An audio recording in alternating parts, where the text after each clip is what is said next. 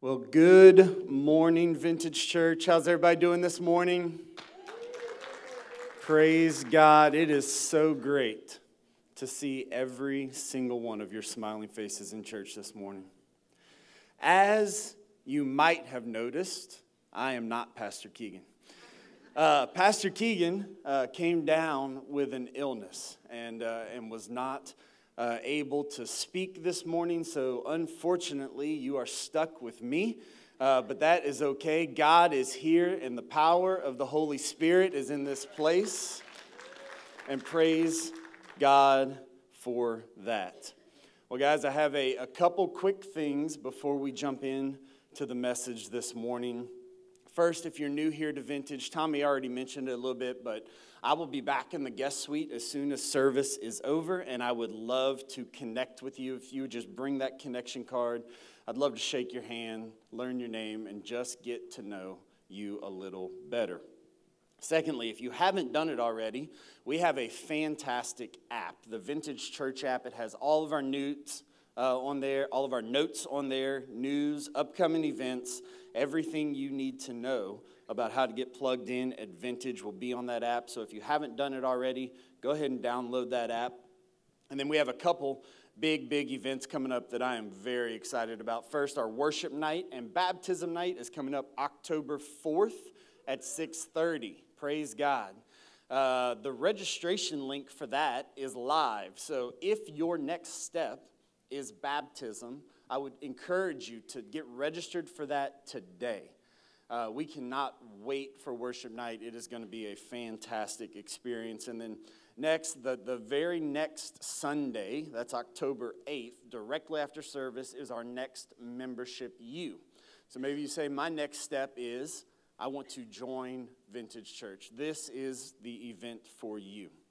And guys, it is. We'll have lunch and childcare. It's a fantastic event. So online or through the app, you can get registered for that as well. So as we kick off this morning, I want to start you with a big idea.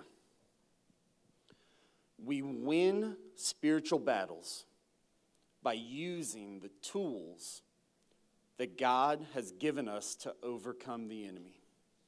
I'm going to repeat that one more time. We win spiritual battles by using the tools that God has given us to overcome the enemy. Last week, Pastor Keegan talked about some of the schemes and the strategies that the devil, the enemy, the adversary uses in the battles against us. We face in the spiritual in the start of our mind. We dive deeper today into the specific tools, the weapons, if you will, that God has given us to defeat the devil. Let's read in Romans 12:2. Do not be conformed to this age, but be transformed by the renewing of your mind, so that you may discern what is the good, pleasing, and perfect will of God. What Paul's trying to tell us here, these battles all start in our mind. It is so critical to understand, guys. We do not need more earthly knowledge to fight these battles. We need to change the way that we think about what happens around us. Maybe you're nervous right now, like I am. Maybe you're a little anxious. Maybe you're fearful of the future. The roots of all of these insecurities are less about how you think about what's going on in the world today. Whether it be economic turmoil, whether it be a war, whether it be the government that you're concerned about. At the end of the day, these anxious and fearful feelings have far more to do with what you believe about God than anything else. So I want you to think back to the story of Jesus and his disciples in the boat. Jesus was asleep in the belly of that boat, and the waves were ripping against the side. The wind was blowing, tearing that boat to pieces, rocking it back and forth.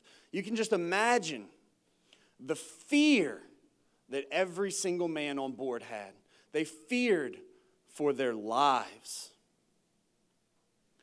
And Jesus wakes up. And look what he says in Matthew 8:26 and 27. He said to them, "Why are you afraid, you of little faith?" He then got up, rebuked the winds and the sea, and there was a great calm. The men were amazed and asked, "What kind of man is this? Even the winds and the sea obey him." Think about that for a minute. They are in the middle of probably one of the most frightful days of their life. And how does Jesus respond? "You cowards, don't you know that I am with you?" And with the soft-spoken word of his voice, he calms the seas and he calms the wind. So what we need to realize this morning is no matter what trial we're going through, no matter what stressful situation we find ourselves in today, no matter what family drama, no matter what is going on at work, Jesus brings the peace. As human beings, we fear, and as a response, we seek peace in our circumstances. But Jesus tells us that peace is only found through him. This is why we can have peace even in the most fearful and difficult circumstances. He talks about this gift of the Holy Spirit in John 14. John 14:27, "Peace I leave with you. My peace," and I want you to hear this, "my peace I give to you. I do not give to you as the world gives. Don't let your heart be troubled or fearful." This peace that we find when we cling to Jesus Christ is a gift from God. It's a gift from the Holy Spirit. And again, no matter what the circumstance is, we can find that peace in Jesus Christ. In John 16:33, "I have told you all of these things so that in me you may have peace. You will have suffering in this world, but be courageous. I have conquered the world." Guys, we all find times where we're in that pit, right? We're in that hole. We can't seem to see the light at the end of the tunnel. And it's in those moments that we must remember this battle has already been won. This battle has already been won. What an amazing gift that is that God gives to us. What an amazing opportunity we have to overcome the situations and circumstances in our lives. The Apostle Paul learned this in his own life and ministry as well, as he wrote most of the New Testament letters while in chains in a Roman prison. We're going to shift back a minute to speak about spiritual warfare that we dove into last week. The Apostle Paul, who had previously been a Jewish Pharisee, was familiar with the Bible. He knew the Word of God. While being restrained in prison, he begins to look at the armor of the Roman soldiers. And as he did, God reminded him by the power of the Holy Spirit the words of the prophet Isaiah as he describes what it takes to win the battle against the forces of evil. In Isaiah 59:14-17 and 21, "Justice is turned back, and righteousness stands far off. For truth has stumbled in the public square, and honesty cannot enter. Truth is missing, and whoever turns from evil is plundered. The Lord saw that there was no justice, and he was offended. He saw that there was no man, and he was amazed that there was no one interceding. So his own arm brought salvation, and his own righteousness supported him. He put on the righteousness of body armor and a helmet of salvation on his head. He put on the garments of vengeance as clothing, and he wrapped himself in zeal as a cloak. As for me, this is my covenant with them, says the Lord, my spirit who is on you. And my words that I have put in your mouth will not depart from your mouth, or from the mouths of your children, or from the mouths of your children's children, from now on and forever, says the Lord. We have to remember, in Scripture, when God makes us a promise, that is such a huge, important thing to cling onto in our walk with Jesus Christ. Isaiah is a prophetic book. Prophecy is used not only to tell us of a future event, but it also tells us of the present reality. It teaches us how God works. Like the 7 churches in the book of Revelation, they represent the churches of each age as well as those at the last day. There's only one way to defeat the works of darkness, and that is to become sold out to God.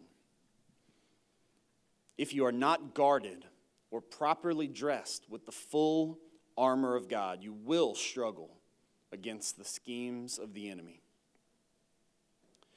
If you want to know how it's so important that we do this, look at what John says about who is under the sway of the evil one.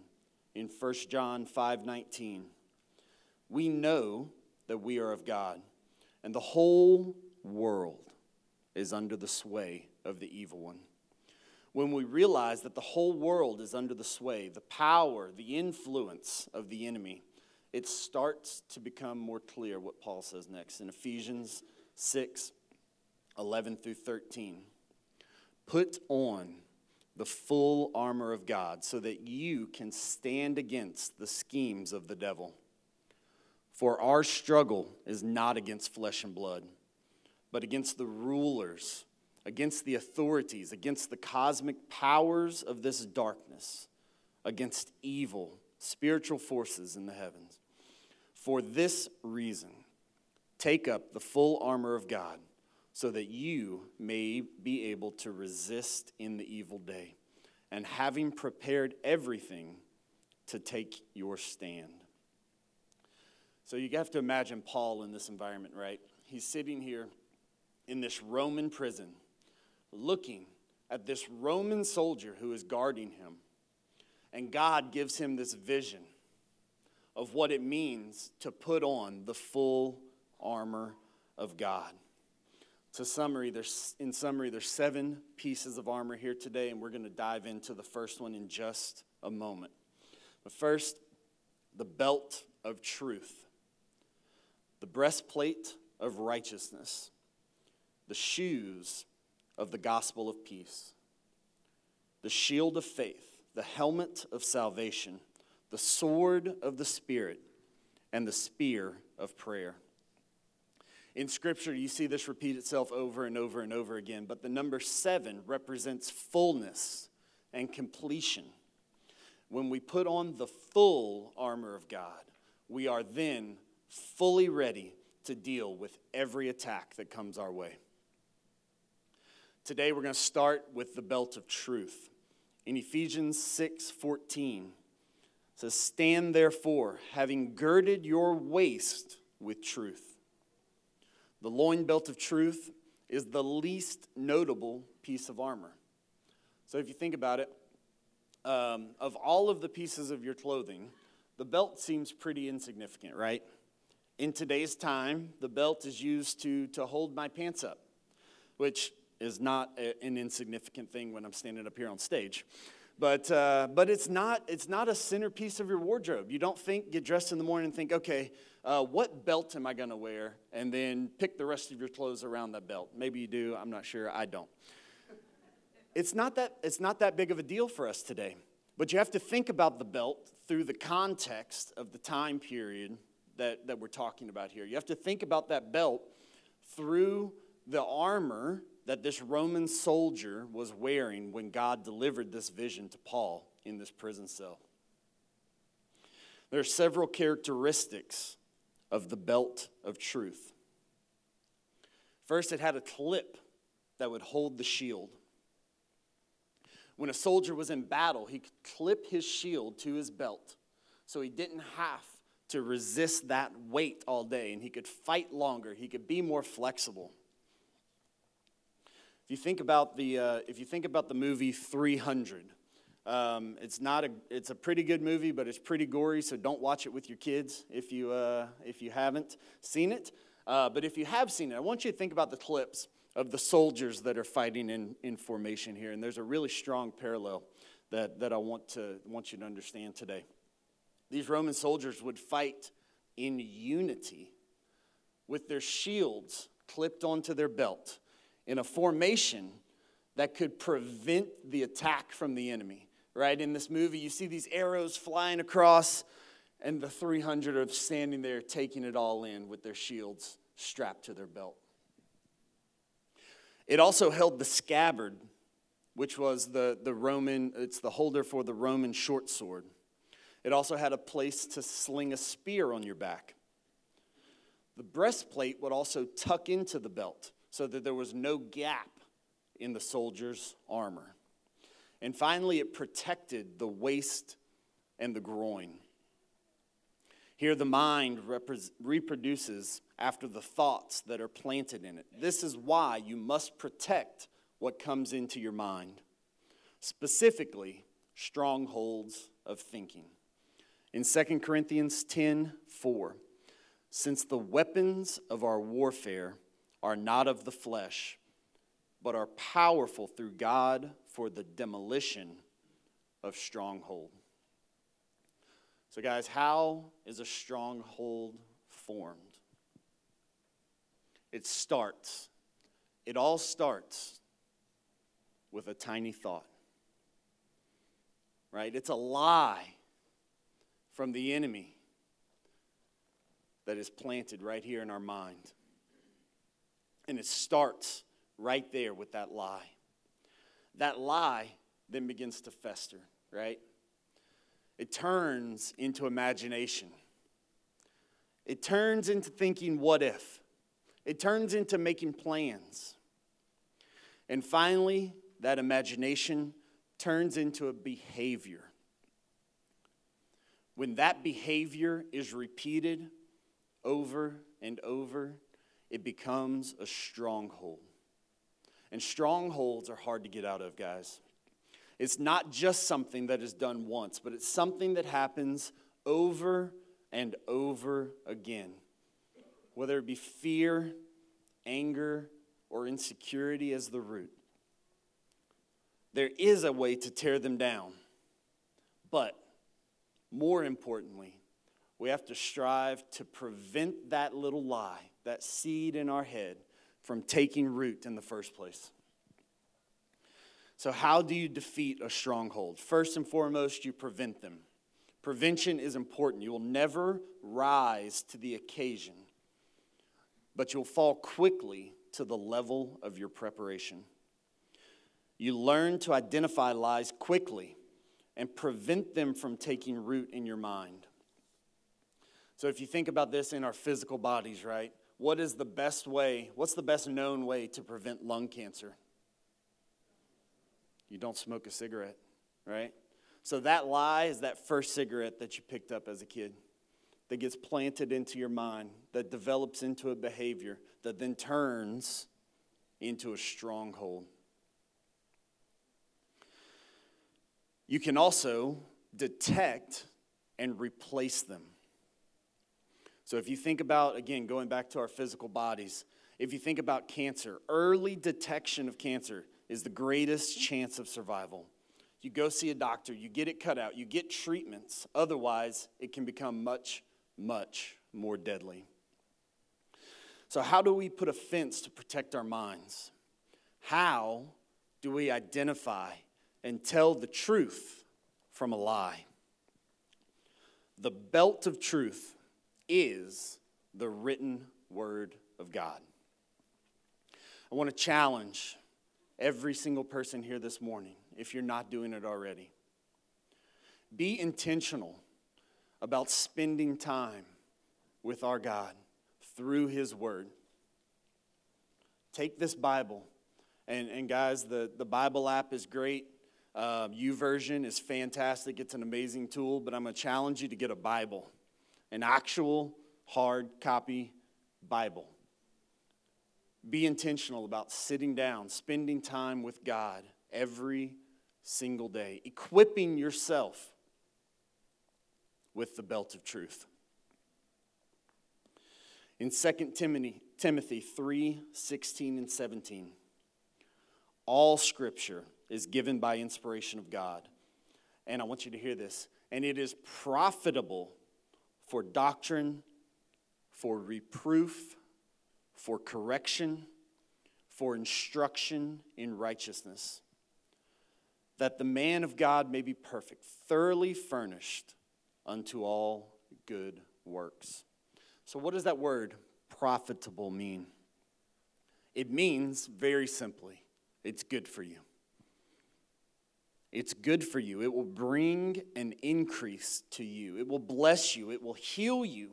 It will help you, and it will protect you. We know that the truth begins and ends with the Word of God. So I want to take a few minutes and walk through each one of those things that the Bible is profitable for. First, doctrine. This is what God has done for us, reminding us who God is and what He is like. What we believe about God. Are you scared of the future? We shouldn't be, because He holds the future. The Word tells us that, right? If you pull up the slide back from the beginning of the series, the foundational truths. So if you notice on the bottom, the foundation, right? The base of this pyramid, the absolute foundation is the absolute truth in the Word of God. So guys, I want you to remember this challenge as you leave here today. Be intentional. Take 5 minutes, 10 minutes, 15 minutes, whatever you have time available for every single day, and spend some time with God in the Word.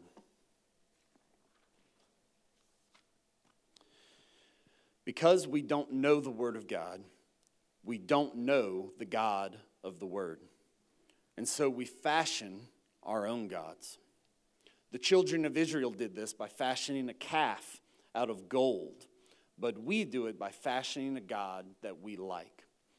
Through our experience, our opinions, and our watered down, personalized truth. Guys, you see this all the time where people have their priorities out of line and they're making idols and they don't even know that they're doing it.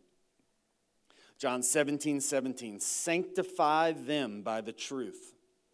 Your word is truth. We need truth and sound doctrine to be able to embrace God's word and His ways. Second, it is profitable for reproof. We learn from what others did wrong in the Bible. This is a warning not to follow them. You know, the old saying, the best experience is learning from someone else's, right? And the Bible is full of examples of what not to do. And praise God for those teachings that we can learn from that. Paul writes to young Timothy, and this practical lesson was true at the church of Ephesus. It was true in Rome, and it is true today. 2 Timothy 3:1-5. But know this, hard times will come in the last days, for people will be lovers of self, lovers of money, boastful, proud, demeaning, disobedient to parents, ungrateful, unholy, unloving, irreconcilable, slanderers, without self-control, brutal, without love for what is good, traitors, reckless, conceited, lovers of pleasure rather than lovers of God, holding to the form of godliness but denying its power. 3 simple words, guys. Avoid these people.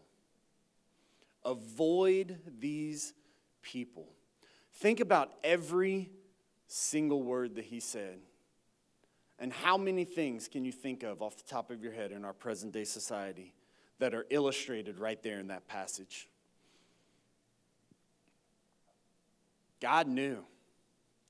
God knew what we're walking through in 2023, just like he knew what they were walking through at the church of Ephesus. God knew. To take a lesson from what Paul said to Timothy here, the best way to avoid these people is to not be these people.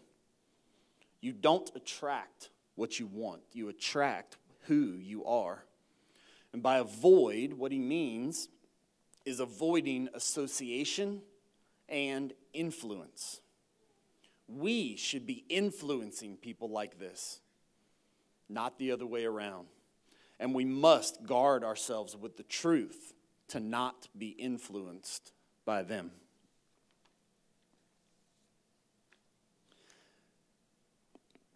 Next, it is profitable for correction. The Bible is amazing at helping us sort out truth from the lies. And every single one of us should be willing to be corrected by the Word of God. And you say, well, David, that doesn't sound like much fun. I don't want to be corrected by the Word of God. Maybe I can just figure this out on my own, right? Maybe I know I've got some sort of issue and I can just manage my way through it. The truth is that you can't. So in this challenge that I've given you this morning, while you are diving into your word and spending your private time with God, be open to being corrected by the word and the truth of God. In Hebrews 4:12 and 13, for the word of God is living and effective and sharper than any double-edged sword, penetrating as far as the separation of soul and spirit, joints and marrow. It is able to judge the thoughts and intentions of the heart. No creature is hidden from him, but all things are naked and exposed to the eyes, to whom we must give an account. Think about that for a minute. Nothing is hidden. And it is able to judge the thoughts and intentions of the heart.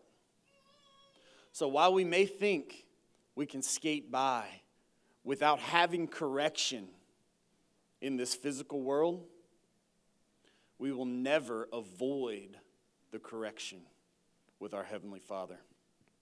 You're not getting away with it by doing that. You're only delaying it.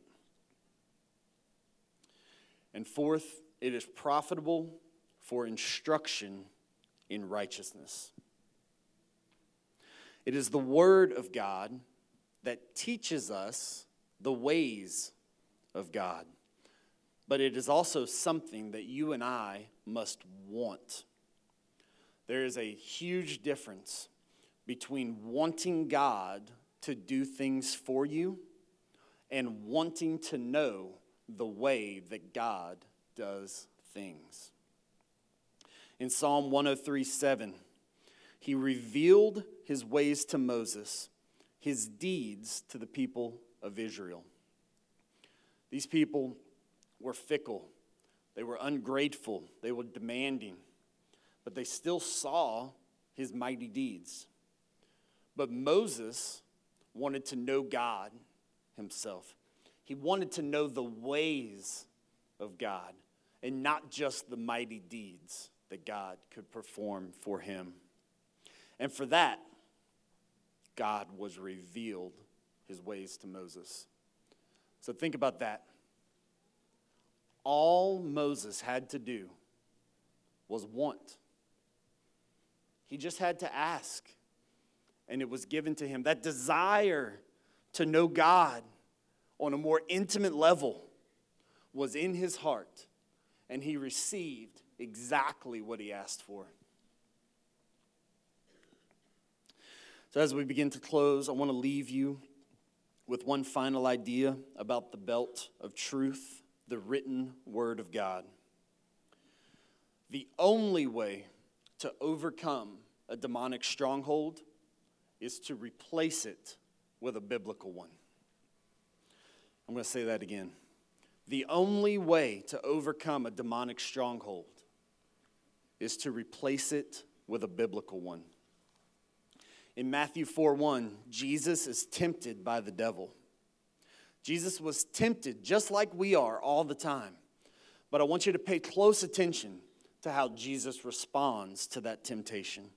In Matthew 4:4-11, he answered, "It is written, man must not live on bread alone, but every word that comes from the mouth of God."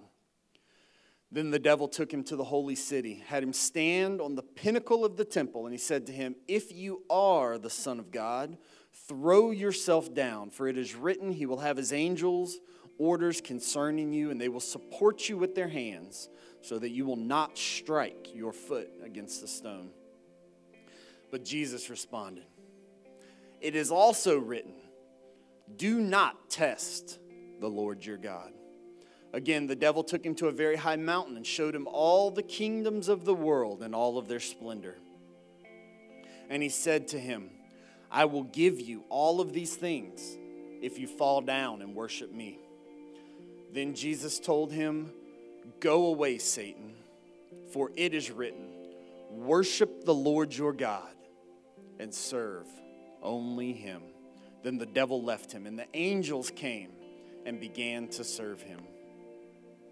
Jesus answered through God's word.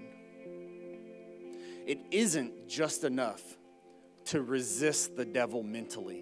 It isn't just enough to resist that seed, that lie, that temptation. You must respond with God's word verbally. We think the wrong way, so we do the wrong thing. And God gave us the Bible to show us the right way. So guys, just to leave you with a couple things today. Put on that belt of truth. Get in the Word every single day. Find that time with God, that private time that you can spend in His Word, and pray for knowledge to come out of that. Pray for discernment to come out of that. Discernment for the attacks that are still to come. Because they're not going to stop. They're not going to stop. The more that we do for the kingdom, the harder the attacks are. So we have to guard ourselves with the belt of truth. As we're wrapping up today, maybe taking that next step to get in your word every day isn't where you're at. Maybe your next step is giving your life to Jesus Christ, our Lord and Savior. Maybe you've been away. You've had a relationship with Christ. Maybe you've been away for a long time. And today, you're ready to come back to Him. In just a moment, with all heads bowed and eyes closed, in just a moment, if you are in either one of those groups, I'm going to ask you to raise your hand before we pray. Now is the time. Don't delay. Christ is waiting for you with open arms. If you fit into either one of those two groups, on the count of three, I'm going to ask you to raise your hand so I know who you're praying for. 1, 2, 3. Thank you for those hands all across the room. Praise God. What a special, special moment. Church, I'm going to ask that everyone in here join me in prayer in support of every single person that raised their hand this morning. Repeat after me as we pray. Dear Heavenly Father, I know that I'm a sinner. And I know that the only way to be with you for eternity is through your Son, Jesus Christ. And today, I make a declaration that I'm going to walk with him every day. Dear Lord, we thank you for every single blessing that you bestow upon us. In Jesus' name we pray. Amen.